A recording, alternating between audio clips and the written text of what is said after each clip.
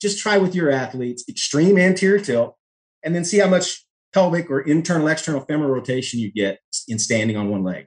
And then posteriorly tilt, and just experiment with yourself, and you'll experience some of this, that the body is set up. Man, it needs to rotate the pelvis and list the pelvis to be fast. That's kind of what it was designed to do. So this anti-rotation, believe me, guys, 10 years, I preached it because I was a therapist. And you know what a therapist is taught? Yeah, anti. Because we're stable. We need to create this neutral spine and stabilize it so that all our protocols and everything is around stable. Wrong word, probably. Control or motion. Controlled motion or optimized motion should probably be the approach, and not let's just stabilize the tar out of it and make everything else move around this fictitious stable pelvis, it's mind-numbing that we still do that. That was Lance Walker, and you're listening to the Just Fly Performance Podcast.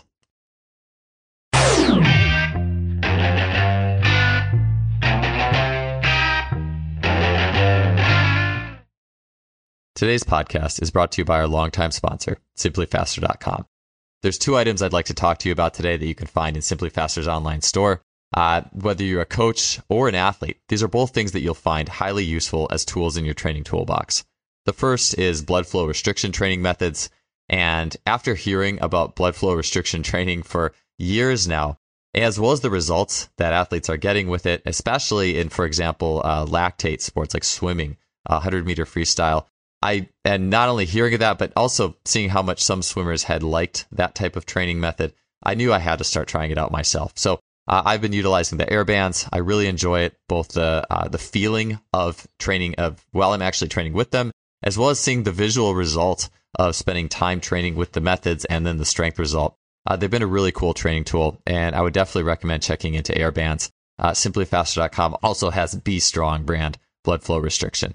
The second item is the VMAX Pro, and this is a new option for velocity-based training, barbell tracking. It provides valuable load-based data, including speed in all phases of a lift, and it delivers key metrics such as power, velocity, distance, as well as duration of effort.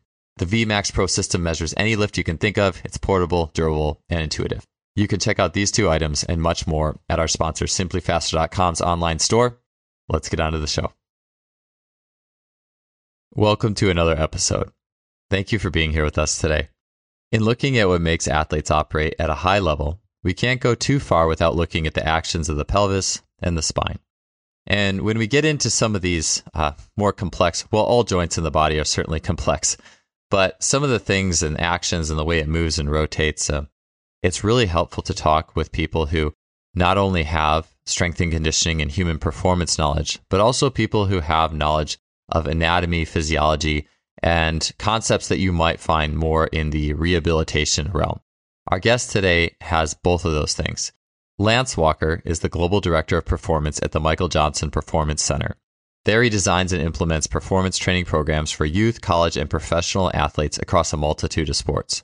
Lance is also a current registered physical therapist in the state of Texas, and he has a unique blend of skills and lenses by which to observe athletic performance. Prior to Michael Johnson's Performance, Lance served in both the public, or the university, and private sectors as a strength and conditioning coach, and also has time serving in the professional ranks, being an assistant strength coach with the Dallas Cowboys for several years. For today's show, Lance will take us on a journey of hip function and how that function ties into sprinting and athletic movement. He'll take those pelvic concepts and go into the weight room. What are we seeing in bilateral squatting?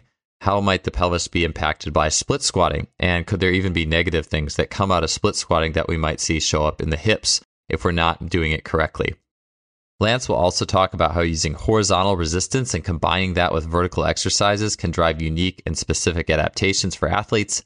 Lance will talk about the hip flexors and their role of power, performance. And finally, Lance will get into some key strength movements to help athletes achieve better pelvic function for speed and resiliency. It was awesome talking to Lance because not only do you get the knowledge that comes from strength and conditioning and physical therapy and working with loads of athletes, but also wisdom that comes from decades in the field. Lance was fantastic to talk to, and I really enjoy his perspective on human performance. Before we get started, one thing that Lance talks a lot about in the first half of the show is pelvic listing. And that's simply hip hiking in the frontal plane. If you were standing and had both legs perfectly straight, that listing or hip hiking would just be lifting one foot off the ground without bending your legs at all. And what the pelvis would have to do to facilitate that action. So hopefully that's a good definition for you, because that is something you will hear a lot in this show. And let's get on to it. Episode 273 with Lance Walker. Lance, with your background in physical therapy and a lot of the knowledge that comes from that, I'm curious on how that has bled into what you look at in the weight room and then in sprinting. And I want to ask you specifically from a perspective of the pelvis and the spine. When I think we talk a lot about anterior tilt in the weight room, like we want to avoid excess anterior tilt or being stuck in anterior tilt. And then in sprinting, though, you have to anterior tilt to be able to put force down into the ground, and the good sprinters tend to have biases or the ability to create that anterior tilt in the process of sprinting. I'm curious just how you look at those two mediums, like with an athlete who's loaded with a bar on their back or off the ground, and then what you see in sprinting with a pelvic perspective. Maybe just to make this question more clear, because sometimes I get a few different directions in my questions, is just talk about the pelvis and pelvic position and what you look for in sprinting, and then what you look for in the weight room. Yeah, I think, to be honest, the pelvis is sort of that key thing, that driver, that engine, and so much is going on at the pelvis. We learned as physical therapists when treating and diagnosing dysfunction that I'm able to leverage a lot of that towards performance. And most of the physical therapy space that I was trained in and was around gait, just basic gait sort of abnormalities and dysfunction. And so when you look at basic gait as a therapist, fortunately we weren't trained in the sagittal plane to look at the pelvis in the sagittal plane, which was a good thing, because I think that's what a high percentage of folks maybe that are listening, therapists and coaches, still do, is we look at pelvis in the sagittal plane, the side view, and that's how we judge it. And man, we didn't do that in physical therapy school and in neurorehabilitation or any of the other fellowships, or you don't do that. You evaluate it in 3 dimensions. And that goes from sacral, torsions, SI dysfunction, innominate rotations, pubic symphysis, things. I mean, it's a 3-dimensional thing. And so that has been a very important leverage point for me as a coach, because I was a coach before I was a therapist, right? So I wasn't a therapist that moonlights as a coach. I was a coach first. I was a coach for 6 years before I went to PT school. So I knew that there was something there with that pelvis, because I watch humans move, and these elite humans, man, that is an engine for them, speed wise. But also it was the guy's got a spondylolisthesis. You look at him squatting and other things, and there's a real good chance that we've exacerbated that because of sagittal, what we look at in the sagittal plane in terms of anterior tilt, posterior tilt. So that's key number 1. It's 3-dimensional. I think key number 2 is that loading the spine vertically, either in extreme posterior tilt or extreme anterior tilt, repetitively, probably does some things to either disc on the one side or facets on the other side. And I'm living proof. I've got a bilevel spondylolisthesis, grade 2. So that means I've got some slippage. Okay. And when mine slips, when it moves, when it gets inflamed, yeah, I lose some sensation and some function in my right leg, and it's scary as hell. When did I get that? It wasn't a all of a sudden thing. It was repetitive stress. It was a repetitive stress fracture that created that spondylolisthesis. Was it because I was anteriorly tilted when I squatted? Was it, I don't know. I mean, I'm going to say I don't know probably 100 times here. I don't know. I'll tell you this much, though. If I squat or deadlift a guy in the weight room that has an active or even a dormant spondy in an anterior tilt long enough, I will inflame him. I know that for a fact. Now, if I posteriorly tilt him to a point that I'm safe from the facet, what am I doing on the flip side? Because you know what else I got? I got a disc degeneration. So do you. So do all of your athletes. We all have disc degeneration. And that scares people. Wait a minute, what? Yeah, it's like arthritis. Those discs are degenerating. So you're robbing Peter to pay Paul if you try to. So then you hedge to, I'll just stay in the middle. And the middle, as you say, is it depends. It's different for everybody. I will say this: middle is not level. In the weight room or in the track world, we just see it. Middle is not this level, completely don't spill the water pelvis. It's just not. And I think those of you that like research, the research would bear that out. The percentage of tilt, for lifting and loading and all that, I don't know what that number is, but it's not a level pelvis. But it's the extremes of anterior and posterior that I think get folks in trouble.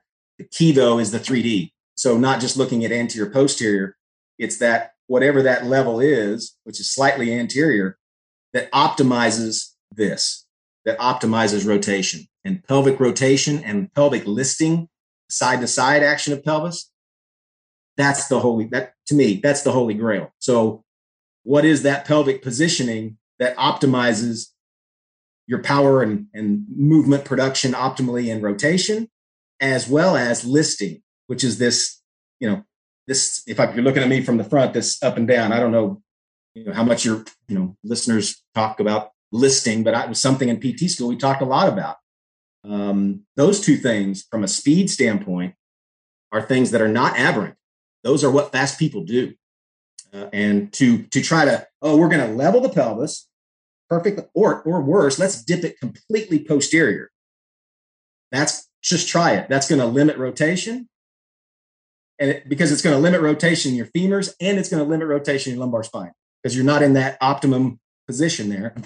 And it's going to limit listing, all at the sake of trying to level a pelvis, because you've heard that from us sprint coaches for years, that you got to have a posteriorly tilted pelvis. And then you start looking at your athletes from the front coming out of the blocks or coming out of a 40-yard start, and you see their free leg, their swing leg adduct across their body and internally rotate.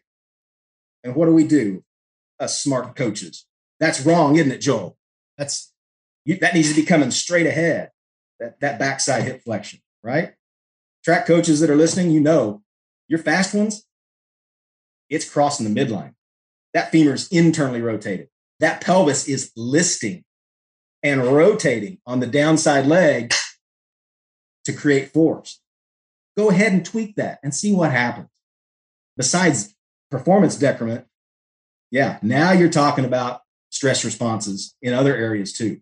So we're sacrificing this to go get something that maybe we don't need to mess with at all. And that pelvis motion, rotation and listing, that's my focus now, from both from a dysfunction standpoint and a speed standpoint, that we're going to optimize that and be less concerned about the anterior posterior tilt. Let's attack it from the back, the back door instead of the, this thing here. But that's kind of big and deep, simple. Yeah. Just try with your athletes, extreme anterior tilt, and then see how much pelvic or internal, external femoral rotation you get in standing on one leg. And then posteriorly tilt, and just experiment with yourself, and you'll experience some of this. That the body is set up, man, it needs to rotate the pelvis and list the pelvis to be fast. That's kind of what it was designed to do. So this anti-rotation, believe me, guys, 10 years, I preached it because I was a therapist. And you know what a therapist is taught? Yeah, anti. Because we're stable. We need to create this neutral spine and stabilize it so that all our protocols and everything is around stable. Wrong word, probably. Control or motion, controlled motion or optimized motion should probably be the approach, and not let's just stabilize the tar out of it and make everything else move around this fictitious stable pelvis, which is, it's mind numbing that we still do that. Yeah, it's I feel like it's more just with the stabilize everything, the anti everything, it's almost this like just mentality. If I'm a strength coach, every joint has to be able to resist force. And it's like, yeah, they do, but like that doesn't mean that you have to constantly train the body that way. David Weck, when he was on the episode, it was early hundreds, talked about that the body not needing to stop, or when does the body actually stop a rotational force in practice? It doesn't happen. Like And so it's, ever since that episode, and every time I'm around like physical therapists, you kind of listen. It's like a lot of times you hear that, oh, we're going to brace this and brace that. And I'm like, do you really need to when you're actually sprinting, Yeah. I love David. He's taken a lot of flack, I think, for some of his, wild, conjurings of things. In a lot of cases, a lot of what he's saying is it's hopefully at least raised your awareness that, dang, let's not fall into that. This is the way, this is the research, this is the whatever, this is, be a little bit more critical of that. I appreciate that. I really do. It's not a wholesale go this way or that way, but it's definitely something I think we can appreciate. And the one thing I like from David and others that are out there making noise is they're not just looking in the sagittal plane. And I think we do that as coaches, as therapists, as researchers. Everything's sagittal, sagittal, sagittal, sagittal. Let's look at the sagittal. And speed athletes, and I'm talking about from 100-meter dashers to soccer athletes, that rotation is it's happening. And if you try to put them in a sagittal framework all the time, you're gonna disallow what the body was designed to actually do to produce some of that speed that we're all chasing. Yeah, for sure. The listing too, just I think in terminology that might be more familiar. I know with what you're saying with the start, like there's that hip lock mechanism by Franz Bosch, but also like the just hip hiking in the frontal plane. Is that what you're talking about with listing? Just and the right hip hike, right? I mean, if your foot drives into the ground, it lists to create that real stiff thing. And then what it almost does is on the open chain side, it's listed up as the swing leg comes forward. Mm-hmm.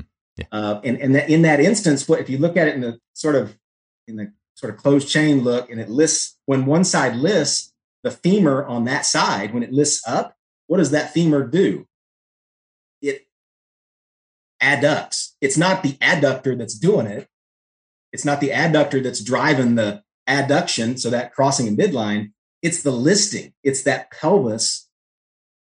And does the adductor hook to the pelvis? Yeah, so those muscles are helping with that, but it's not this adduction thing. It's a listing thing that creates that relative adduction and sets you up for a great iliopsoas firing instead of the long, the rectus fem just being by itself. And now you get this really aggressive internal rotation. It's almost like you're setting the spring so that when you throw it, what does it do? Abducts, externally rotates and extends. And when it hits the ground, it's still rotating.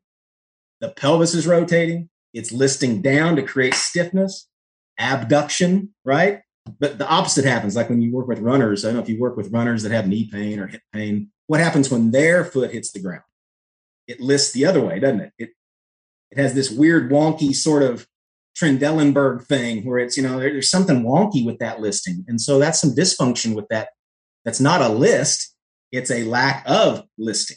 Does that make sense? So he's listing, but he's opposite listing, or the list is not active at the pelvis. It's just this passive thing that when the foot hits the ground, it actually is pushing the pelvis into a list. What I'm talking about is the activation of those things that create some of that list. And I think that's something that, as a therapist, we didn't know what we were talking about neurological rehab mainly. People that have had, cerebral vascular accidents is where I learned a lot of that. And cueing some of that pelvic motion to restore function. I learned that in a neuro rehab setting, dealing with cerebral vascular accident patients, trying to get them back walking again. And so much of that cueing to get them back was up here at the pelvis.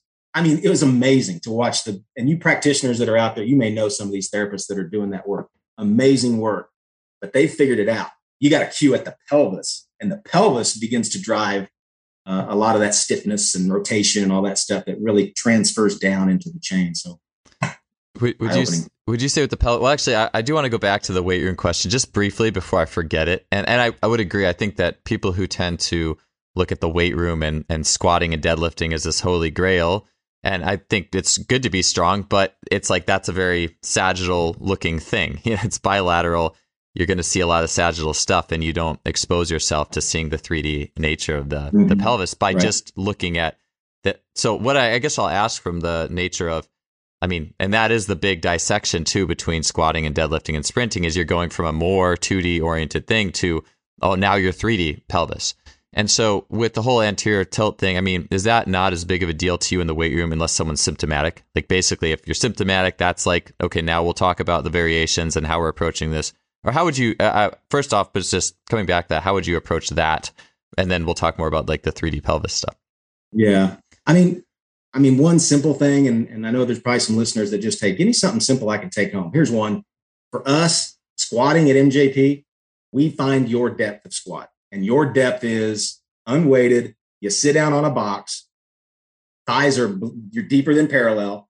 And we start from there and see if you can stay in that somewhat, anteriorly tilted position, not dumped open, but not butt winked. And we start with an unloaded position to find out what your anatomically available range is there.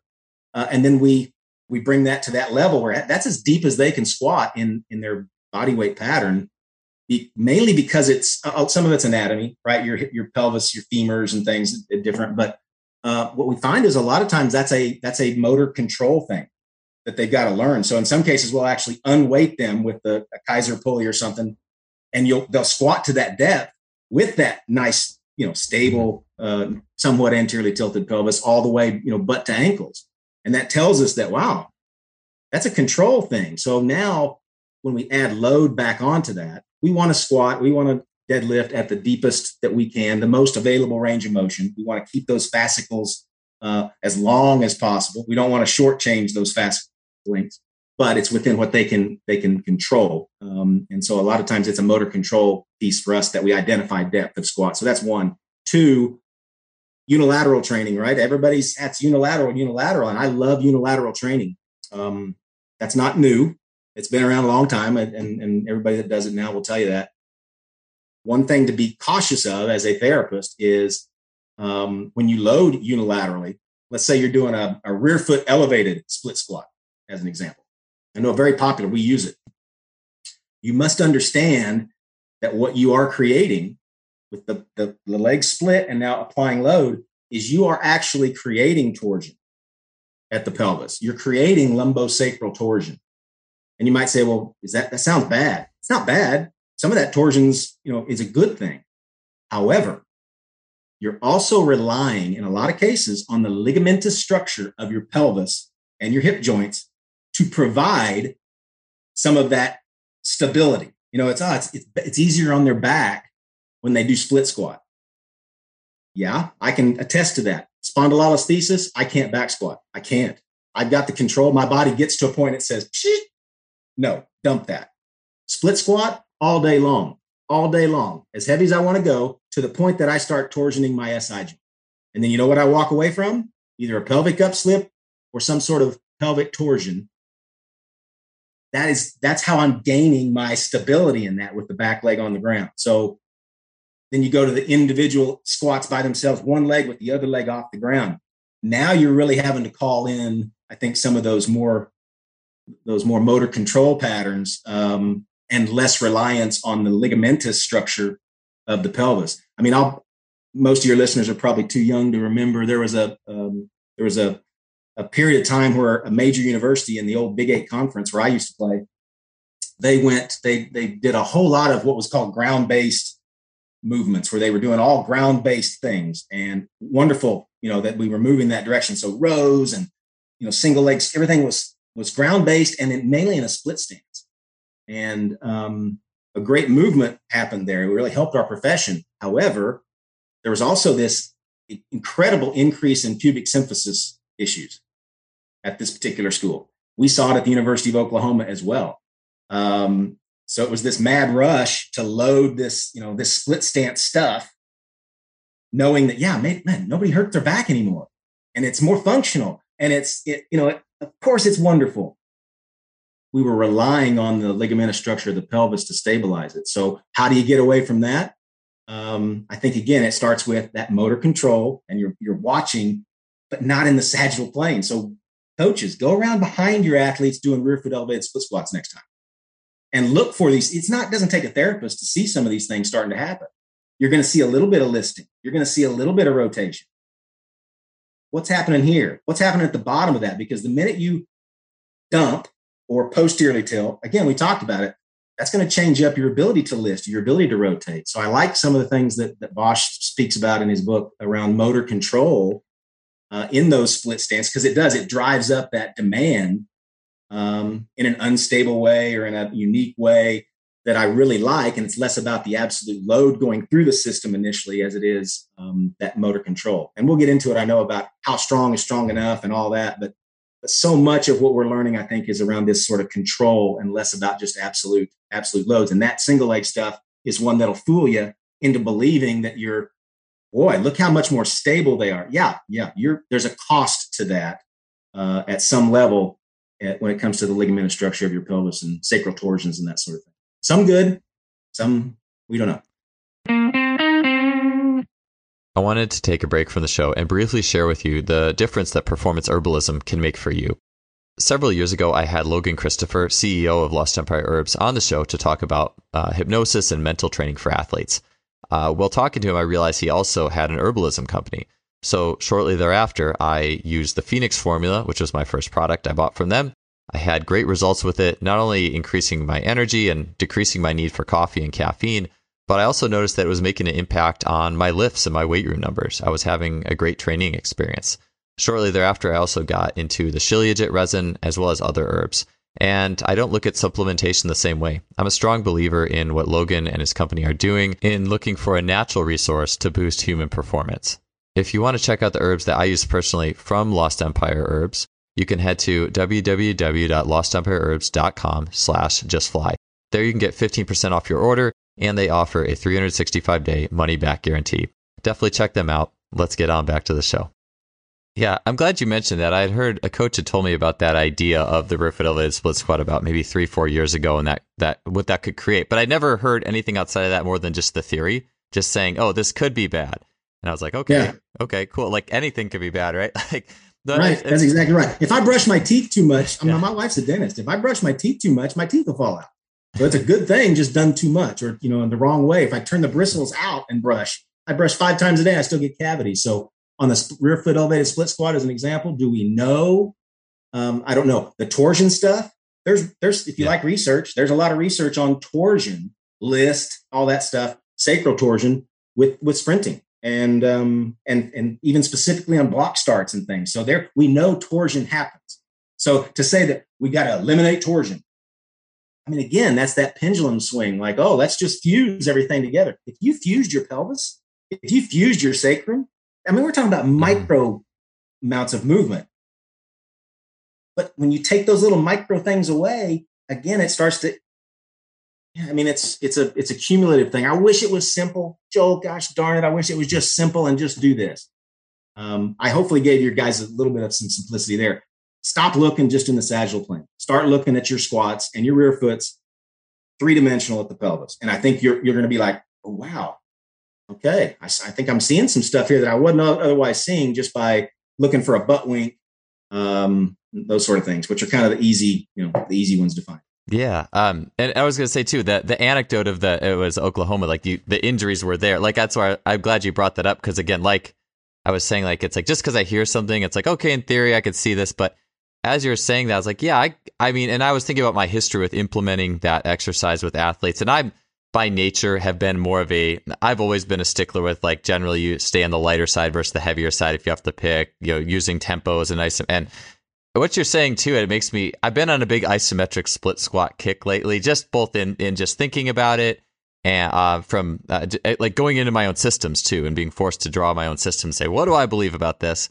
I put this down on paper about a month and a half ago. It's like, if I'm talking split squats, I love just if it's rear foot or both feet on the ground, I just love the isometric version of that, because I just like that it's the critical point that you're working anyways, and just working it isometrically. And once you get up to the top, what's actually happening there, those kind of thoughts. But it also makes me appreciate, our sprint coaches like Chris Corfus, who have been on this, I don't know if he's talked about on this podcast, but he loves like an isometric split squat, or like a hammer strength machine split squat, or stuff that like, I almost feel like it's stuff where the mentality of just as heavy as possible, as forceful as possible, will eventually bleed in. You think you're getting away from it in a back squat or a deadlift, and then you do the same mentality in a split squat or with the rear foot. I just think it's kind of funny. I had a coach, one of the best college strength coaches in the country. He's also one of the highest paid strength. I mean, he is really, really good. Zero kinesiology background. He's a business major. And about 20 years ago, we were in the weight room talking, and I said, "Hey, we're going to do any core stability training?" And he said, "Yeah, we just got done squatting." I said, no, I don't think you understand core, stability stuff, planks and, that stuff. And he said, "No, I mean, we got all the core work we needed with that squat." And at first I thought he was crazy. You get a lot of core. You get a lot of core work there. To your point, though, is it going to translate to when you split the stance? The other thing that I'm afraid, I'm with you. I love the split stance stuff. I love the isometrics. We've got to now also consider that most of that magic happens when the foot is off the ground and in the first 0.100 to 0.200 milliseconds when it hits the ground. Force development, rate of force development, stabilization, control from the open to the closed chain. Zoop. I don't think we're getting it just with isometrics with our foot on the ground. I don't think we're getting it with isotonics. I don't think we're getting it with isokinetics. There has to be this open to closed chain. That hammer hits the road force thing, impulse, you want to call it, that as therapists, we got to get into that space, because I think that's where the magic happens. And I think also that's probably where the bad things happen too. You can't backdoor that and avoid that. That has got to be in your training. And I learned there's a guy named Joseph Coyne. A lot of your probably listeners know who Joseph is, a guy that went over in China and did a lot of great work with Randy Huntington over there. And something I learned from those guys with some of our work in China and just knowing those two was those real heavy minimum range step-ups, real minimum range step-ups. And the athletes are upright and they don't have their foot on the box. They have their foot in the air and they're attacking the box I'm talking about 2 and 3 times body weight on the bar and creating that early and expressive impulse. Do that as a late stage rehab for pelvic problem, lumbosacral problem, disc, whatever, spondylolisthesis. I can tell you it's diametrically different than any stabilization move you can do with a dead bug or anything other thing. It's when the foot has to strike the ground and instantaneously create this stiff, rigid thing, and also be able to control it with speed. For me, that's the holy grail. That's my next 28 years, hopefully, God willing, is that magic space in that first 200 milliseconds. Yeah, I that's kind of like Alex Sotera's ISO switch. If you're familiar with Alex's series, he's got like the ISO push in the rack, just push as hard as you can in a sprint specific position. Then he'll do like the switches where he's kind of switching. It's like almost the in the air switches, but with a bar and creating that. And he'll look at like the gastroc recruit, is there pre-activation in this? And yeah, it gets me. I do know there's that research that with the Russian sprinters, it's like, I don't know that they were necessarily stronger given a second of force production time, but if it's 1/10 of a second and that's all you have, that's where those truly fast athletes can shine. So I definitely agree with that. I want to get to actually, so with the follow-up, and you're talking about that, the way the body operates there is if an athlete doesn't have like that, that reciprocal action in the pelvis. And I think maybe a way to put it is some things I've been thinking about recently. I've worked with some athletes who really just struggle to run well. And one of the first places I look is the pelvis, the spine. Do they have awareness there? And it looks like a lot of athletes that I've been working with lately have basically it's like they're stuck in bilateral anterior tilt a little bit. Like, I think it's good to get there, but it's almost like that's their only mode. Like the pelvis just stays there. It doesn't reciprocate back and forth. It just kind of stays in this bilateral anterior, and it's a very shuffly run. And I've been loving like Gary Ward's stuff in the cogs and that system. I enjoy using that. So if an athlete presents and they just don't seem to have this reciprocation, what are some steps that you'll take them through to say, hey, here's how we get this thing moving and working and flowing in your speed and your movement? Yeah. As experience has taken me to figure some of this stuff out. What I used to do, old school, was they're in anterior pelvic tilt because what I was trained. They have what? They have weak abdomen muscles, weak rectus abdominis, and what? Tight hip flexors. So what do? Strengthen their abdomen and we stretch their hip flexors, right? I mean, that's what I used to do. I don't know if anybody does that anymore, but that's attack those anterior pelvic tilters by doing that. And yeah, you look at them, and in a lot of cases, those folks that are locked into that anterior tilt may or may not present, I guess, with those two things. We used to do a leg lowering test in the open chain to see how much motor control you had before you had to dump into an anterior pelvic tilt. And I think that's an old NASM test. I don't know if you guys, that's a Mike Clark test that he developed. It came from the old muscle testing and function books from the old PT curriculums. But we really liked that test. And it basically, the athlete is supine and they're just taking both legs. It's not functional for sprinting, but it gives us a clue. How much control do they have on their pelvis when those legs are dropping down? And if they get below 45, it starts becoming a really tough thing. And if they can get to 30 before their pelvis dumps open, that's pretty good control. Some of that's strength. Some of that's just control. You put somebody on there that is locked in anterior pelvic tilt and no cueing at all and let them do that test, you know what's going to happen, right? Within 60 degrees of coming off of 90, they're at 60. And what happens? They're already in anterior pelvic tilt to optimize link tension relationships of the things that may be what? Weak. So it's not tight, it's weak. And so in a lot of cases, these anteriorly tilted folks, we used to call them back in school, the guys used to wear jock straps back in the day. I don't even know if that's a thing anymore, but those are the guys that had the jock strap that looked like it was up around their shoulder blades. You know what I'm talking? They'd walk in the facility and they're completely dumped open, high jock strap. Those guys were fast though. These weren't the slow guys. These weren't the slow linemen with the dumped posture. They were anteriorly tilted. They were also the guys that would get hamstrings tweaked up. They'd get the little back, twinges here and there. But what we see clinically and now, in our assessment of those folks when they do come in is a lack of control of pelvic control, but hip flexor strength. Believe it or not, the hip flexor strength it's a thing. And there's a control factor to that, but there's also the pelvis is great at saying, hey, buddy, I know you're not as strong as you need to be to do this. I'll give you a little help on this link tension relationship thing. Now I'm going to sacrifice my lumbar spine up here because, he's okay. He's strong. He's got the set joints. He'll be fine. And the hamstring, unfortunately, you're going to have to lengthen at probably exactly the wrong time to make this work, but we're going to help you in this.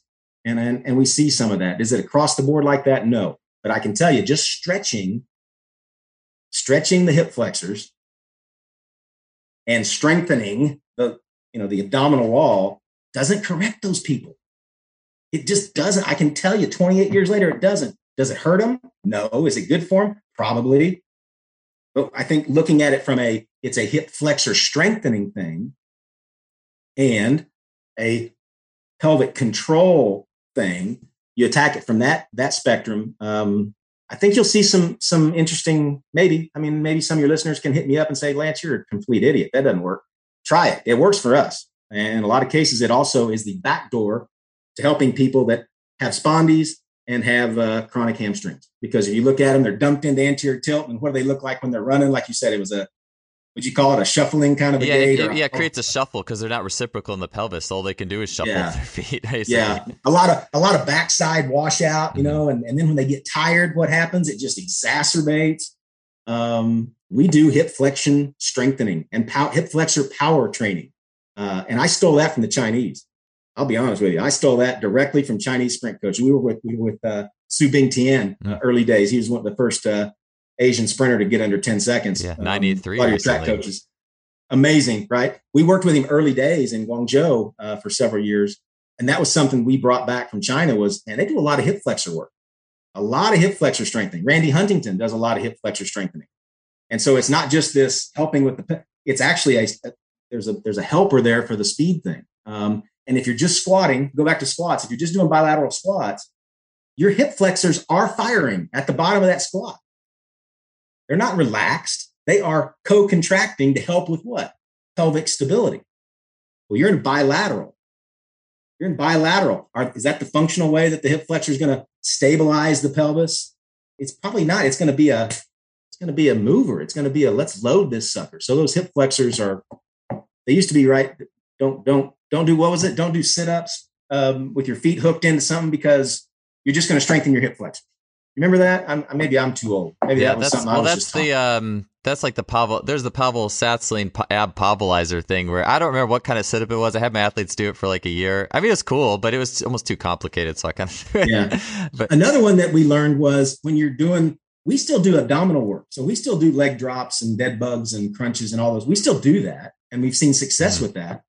One of the things, a little trick for you guys, coaches at home, when you're doing your leg drop series, don't let your athletes put their hands under their pelvis. You know what I'm talking about? Like the SEALs do in their training. If you're just trying to survive the session, that's a good technique to use. But what are you doing with your hands? You are providing a posterior tilt. You're providing a wedge to posteriorly tilt the pelvis that your abdomen doesn't have to control for. So you're actually untraining. You're actually going the opposite direction. You are, in my opinion, you're doing harm by training leg drops and leg lifts and scissor kicks. And that's a bad exercise. Don't do that, because you are going to cause all kinds of torsions and compressions. The reason is because you're doing it, I think, wrong. Let's go back and get the hands away. Tell the athlete to stay more in that, whatever that shape is under their spine. And let's do a little bit more. Maybe it's progressing them from isometric drops to unilateral isometrics and then speed. And then you get them up on the wall and you've got the bungees and whatever, and you're ripping that hip flexor through space. You've at least done your diligence on the control factor and haven't undone any of that learning with any of your, mindless sort of, let's do the Pac-Man abs and see how many reps we can get in 30 seconds. I mean, it's not as much an endurance thing at that point. For us, it's a control training thing in the face of fatigue. So that's where you see us, we come to our training on Fridays, they're still doing repetitions of those, why are they doing crunches and sit-ups and rotations and leg drops and all? That's all old school. It's anti. And we're doing it for reps, because what we see in sport is when fatigue sets in, your dumping of the anterior pelvis almost all the time. And those folks, it just gets worse and worse. And you see that, right? I mean, the finish of the race, their chest gets barreled and they're wide open like this, and they're just fighting. Well, what happens? What are you stressing there? Well, you're not very fast when you do that. You're overstriding. All your stuff's on the back end. I can tell you from experience, my spondy will flare up horribly because I'm just jacking those facets back there. All because I've run out of gas. I'm unable to maintain that control in the face of fatigue. So, Joel, that takes me full circle. S&C, strength and what? Conditioning. Why have we stopped conditioning? Why is that suddenly, why is that? Where did we forget that? How many of you coaches are good at conditioning? Metabolics, stamina, local muscle endurance. How many of you are really dialed into that? Or are we just so dialed into perfect clean technique and rep set schemes for strength, power, tradition, whatever? Conditioning is an important part of what you just talked about. You have to be conditioned in order to help yourself in the face of fatigue, still be able to execute that. Or your body will compensate. It absolutely will. And when fatigue dumps on top of it, that's where I see it, what you just talked about. I mean, complete fallout there. And it could be just as simple as a lack of conditioning. Golly, I said it. Lack of conditioning. Oh, man, we are not conditioning our athletes. I'll just go out there and say it. We're not. Don't tell me you are, because we're just not.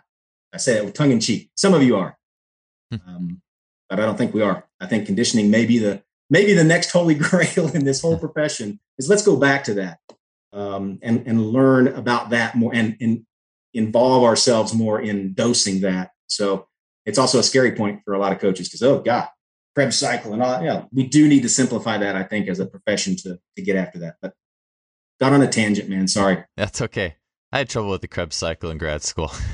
It's ridiculous. Why do we learn the Krebs cycle? Well, Yeah, I hear you with like the pendulums though. I think it's really interesting. It brought me back. So you mentioned the leg drop test. I was like, wait, what's the leg drop test? And then I was thinking about back when this was 20 years ago, when I was 17, I bought these. It was like Don Beebe's Power Trim, like thigh weights. It was kind of like almost like I like the Exogen gear now, like the little like micro weights you slap on, super surgical. But back in the day, it was like a waistband and these like 1 pound weights that kind of hung off it on your thigh.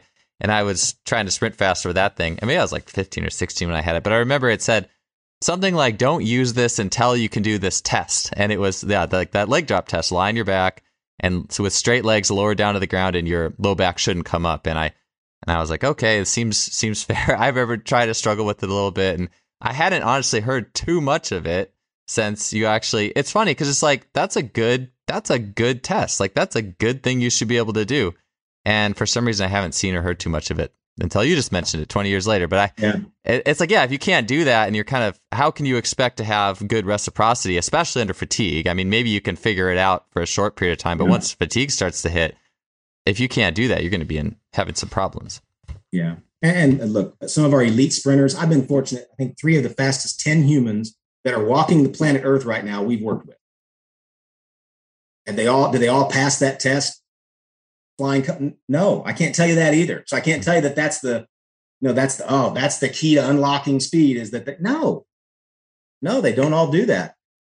The ones that have a lot of the issues though, the bottom 10% or 20, yeah, it's rampant. Chronic hamstrings, chronic spondy, chronic, all those things. Yeah, that's a test that it's been around for years and years and years, and it just keeps coming back. In fact, you use that one with, some of the more functional movement screen type tests, as well as some passive and active range of motion at the knee and supine with the split position. You can probably start to identify, hey, this dude right here either had a hamstring already or is going to have a hamstring, or gal or whatever. But we're not ready to go out there and say it's absolutely that way. But 2 or 3 of those things, attacking that pelvic control with that ranging of the motion. I mean, yeah, you can begin to identify, hey, these guys, this is a risky deal right here for this person. Yeah, exactly. Yeah, people can put things together amazingly. Like athletes can be athletes and they can put motion together. But yeah, just like that robustness with fatigue too. I can, that definitely makes a lot of sense. Our time is, we're getting close to the end. So let me just kind of wrap this up with a few last little questions here. And actually a quick comment. I'm glad you brought up the hip flexor thing. Cause I do think it's interesting. Like, you had said the deal with the abs, and I remember when Mike Robertson was on the show back in the days talking about just get a set of abs, like just do basic ab work, and basically to be able to pull the pelvis into a decent spot along with the hamstrings. And I think it's interesting, and that's always stuck with me in the sense I think it's easy to be counterculture and say, oh, just abs are stupid, like you said, they're old school, but no, it plays a role in stabilizing the pelvis, and sometimes we can do quote unquote dumb because I think it's easy to view just doing abs as dumb stuff to just create a basic stability and ability to maintain a floating neutral position. There's no, like you said, there's no perfect neutral we need to be in. Or move in the face of fatigue. Yeah. Anterior, posterior. I mean, moving the pelvis as part of there's control there, right? Knowing where your ranges are and moving through those ranges. There's a learning thing that happens. Those spindles start to learn where your extremes of range are. And if you're constantly just locked into it doesn't learn. I mean, it actually unlearns where those extremes are. So yeah, I mean, I don't have a problem with it at all. Yeah, just that. I like how you just put that there. Just moving, just get into the range you're not in. Just control that range, experience that range, experience that range. Well said. Yeah, experience it, and then experience it in fatigue or under different asymmetrical loads, or then And it's not an absolute load. Probably it's more of that neuromuscular coordination load that's probably the first stopping point there. And once you've got good control, then load it if you want to, but you don't have to. It's not something that you use. 3 sets of 5 and, the highest level periodization concepts for, it's a little bit more tipping more towards that motor control thing, which maybe is 15, 20, 25 reps per set. If for you guys at home, that's what us as therapists learned is 15 to 20 reps per set is what it sort of takes under in a rehab setting, but we see it in the practical as well. And so that starts looking like, 2 sets of 20. Well, that starts looking like an ab exercise or, Yeah, you're also learning. It's a motor learning thing. And then your progression becomes, let's progress with that. Maybe fatigue becomes your driver of progression. So yeah, have some fun with that. Yeah, I like what you said about hip flexor training too. I do remember it might have been maybe like 10, 15 years ago, I just started seeing everyone crank their, the wall stretch. Like that was like just exploding. And it's just, how about you just train your hip flexors in an explosive range of motion? How about that? I love what you guys are doing there. As you're just saying that, the thing floating around my head is like, man, I don't typically do like the active hip flexor stuff, but I know how important it is. It's almost always one of those things that's like, am I doing enough here? And I know I like doing a lot of, like I mentioned, the isometric lunge stuff with an active back leg. I'd like to think that engages it in the stretch range. And then if you do maybe like a split jump quickly, you get something in with that motion. And I've always anecdotally and athletes like feel good after doing that. But I do think about that, how important that is. And I don't know, maybe I need to start playing around with that a little bit more on the concentric element of that in the program. But I've heard that from too many coaches, that hip flexor training, and obviously Randy Huntington's doing it. So that's definitely something I'm going to start wrapping my head around more, at least, is what is this thing doing and helping out there. And shameless plug, our speed course that'll be up on Inspire 360 here in a few months, we go into that, pretty in depth is how do we train the hip flexors for speed in the open chain with full ranges and power and all that. And we have some specific sort of progressions there that we use that could be very helpful. So shameless plug there. It'll be coming out soon. So hit me on the website or something if you're interested. I'll put you on the waiting list. Yeah. I know. I think about like Michael Yesis's like that leg drive thing. A lot of people have said just like the cable knee drive in a specific range. A lot of people and working the hip flexor with the hamstring together. I think that's another area. We did that with the Cowboys for many years with Joe Jurassic there and had great success with strengthening the hip flexor with the hamstring in that scissoring motion. And it's not being done. There's not a whole lot of good equipment to do it with. You kind of got to do some cables and some funky things, but that's really a really key concept to hamstring recovery and rehab and prevention, I think, is training the hip flexor as you're training the hamstring. One of the ways that we've done in the past is we've connected a cable to the back leg on a slide squat, a split slide squat. Oh yeah. And so now we're loading it with dumbbells vertically. They're on a slide, but now they're having to, that leg is being pulled eccentrically. And so try that. If you try that, try it on yourself first. Don't try it on athletes, and try light loads, because the next day it'll be your hamstring that tells you, holy crap. I mean, it's an instant stimulus to that front side hamstring and even adductor. You're not really strengthening. It's one of those control things, right? You're not strengthening really either one. You're backdooring it through some control. So give that one a try. Yeah, that makes sense. The other day I was playing around with, I had some music on. I was just doing warm-ups, and I like doing warm-ups to mute whatever beats on and trying to be a little creative. And I remember I was throwing in and I've had athletes do this in the past, but maybe I did more of it or more explosively, like doing some lunges. Every lunge, you're throwing in a few bounces, like bounce, bounce, bounce, and then explode out of it into the next step. And it's like that. My hamstrings were so torched the next day from that, just that like little eccentric hit at the bottom and then blowing out of that. And I do think about that just even the power of an intentional isometric split squat, if you really want to get with the hamstring, but the cable pressure that, just having that band tension too on the back being such a helpful tool there. And use too. I think we have the benefit of having a bunch of Nike force plates in our facility. And we did a lot of our lunges and step ups and split squats on force plates to kind of see, how can we, what does these different angulations of force do? And one of the things that we found for you guys, you coaches that are doing step ups or lunges, is just a very simple application of some sort of horizontal pull, like a band, like a basic band or a really light cable. Doesn't have to be much. In fact, I think we were using I can't remember, they're not the micro bands. It's the one bigger than that for the work that we did. And if you just apply that at about 75% stretch to something as simple as a step up or a slide lunge with the front leg on the force plate, the force application tilted almost 30 degrees from vertical to here. The shin angle, when you're applying the force, steepened. The torso angle, steepened. The thigh and rib cage approximation increased. And I'm not talking about a bunch of resistance. I'm just talking about the red bands at 75% pull at the waist. Now, when you load them with dumbbells or whatever vertically, you've sort of angulated that. You've angulated that force, and we saw it on our force plates. It was just awesome to see that it doesn't take a lot, and all these kinematics start relating into kinetics that are a bit more horizontally loading, and that speaks to acceleration. I know your listeners are probably interested in the horizontal versus vertical loading. We do a lot of horizontal tweaking, vertical load tweaks with these horizontal drivers, and I'm not going to publish that research. That's not my game anymore, but I can tell you, with force plate data, it don't take much, and you can start angulating that force production with very little external resistance in the horizontal. I love that. It's almost like applying the weighted sled principle to the weight room. It's like weighted sleds meet some things that are always vertical in the weight room. It's like everything's always vertical. It's like, how can we get some of these forces to combine? I love that. Let's do this last question super quick here, and maybe just feel free to keep it concise if you like. But I just want to ask this in light of what you had just said with the hip flexors and like maybe and mobility. And I know you've talked about hip separation in fast sprinters, like the front knee, the back knee. I've heard Chris Korfist talk about that. Where is that to you? Like, obviously we could just like stretch an athlete and say, oh, look, we're creating this separation, right? Like, how do you, does that come together, or how do you see that? And how does that come together functionally for you in practice? Well, I'll tell you a mistake I made. Elite marathon. We worked with some elite marathon and elite 10,000 meter runners at MJP.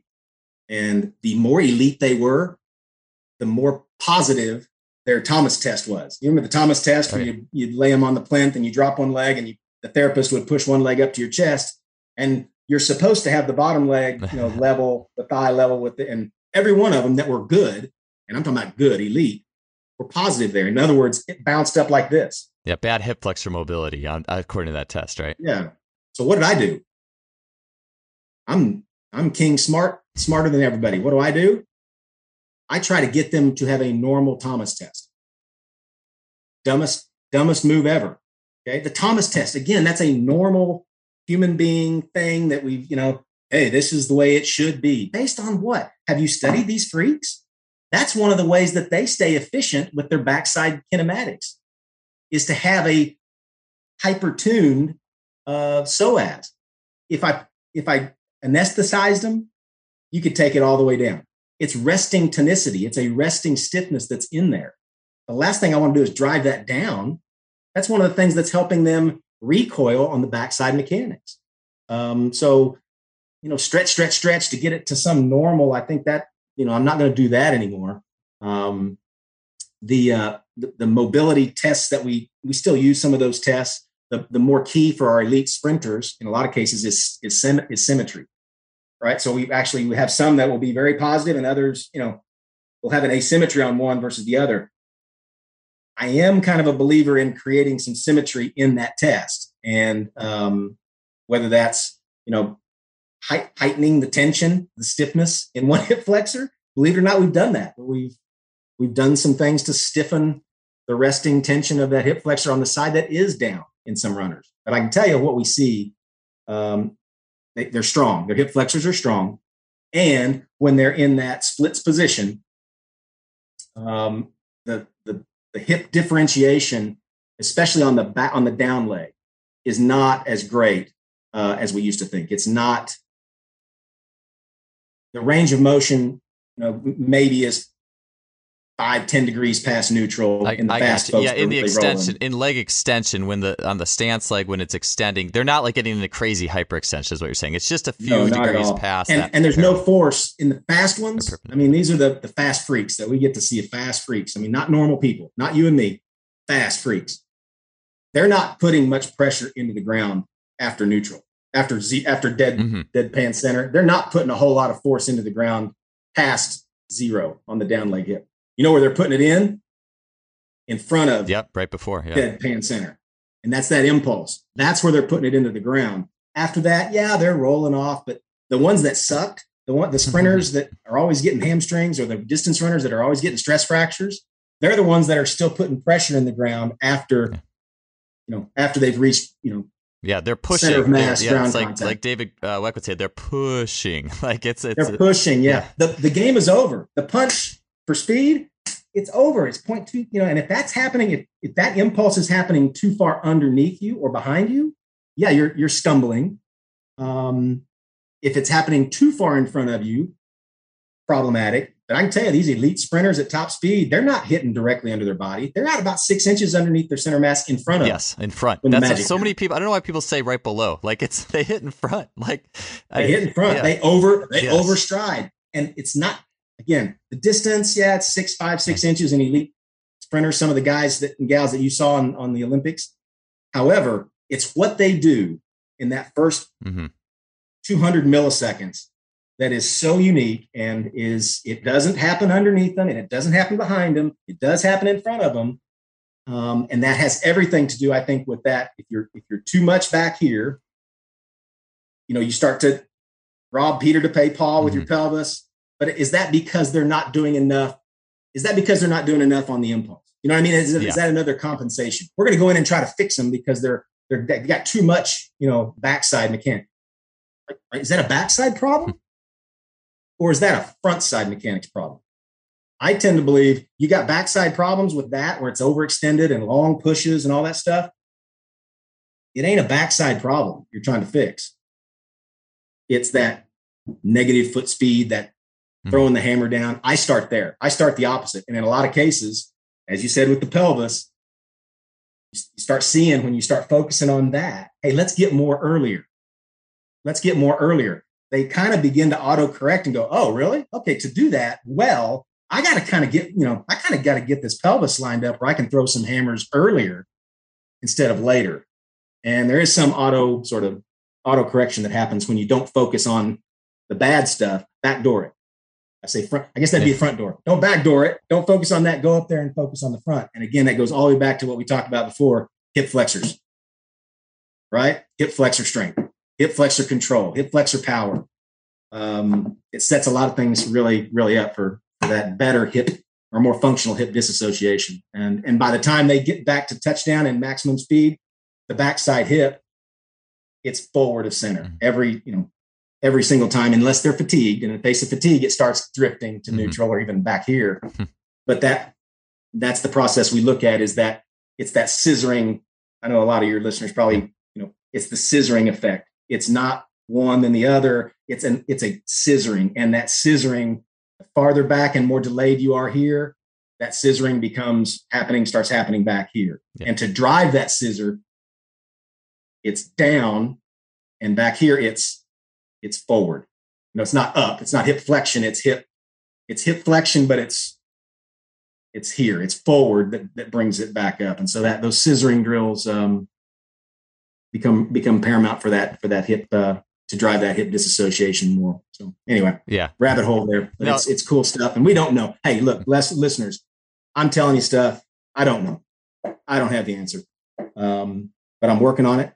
I know we didn't get to talk about deceleration.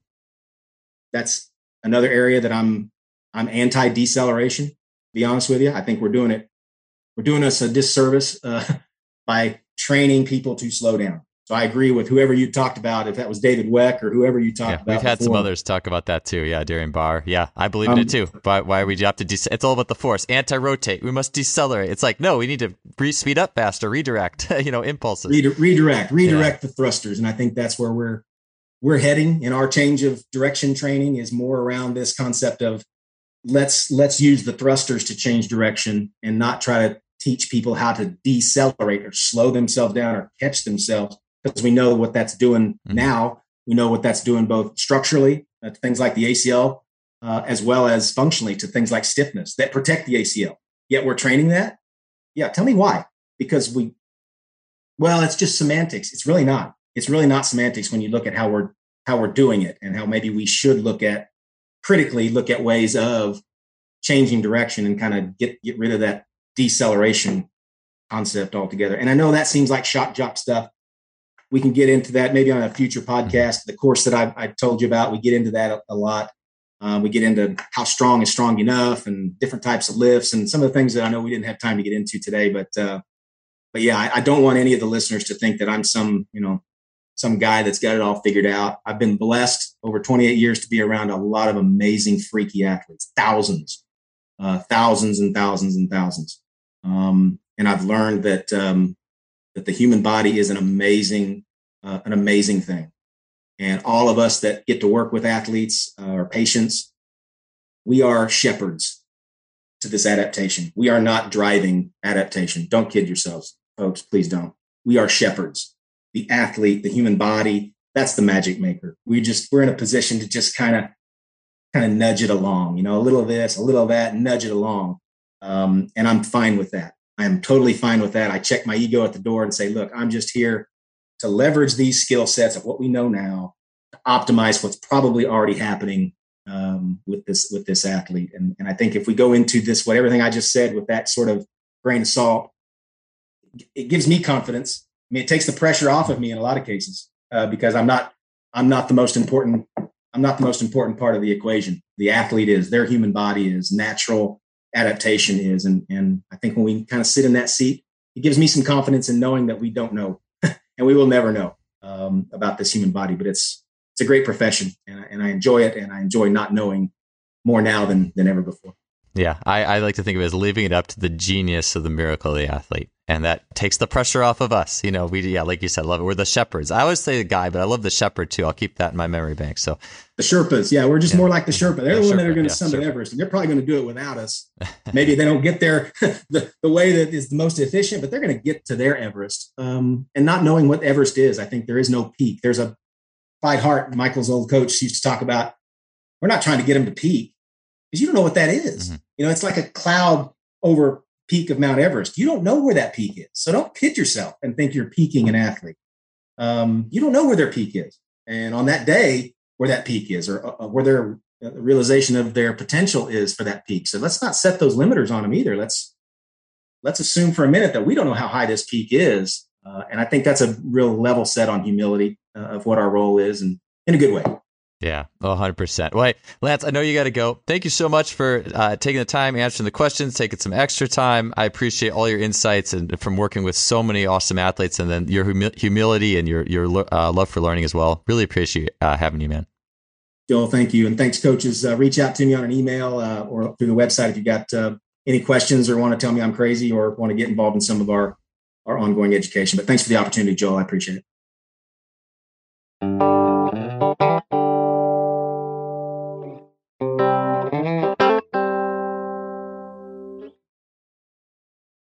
Thanks for joining us for another show, and we'll see you next week.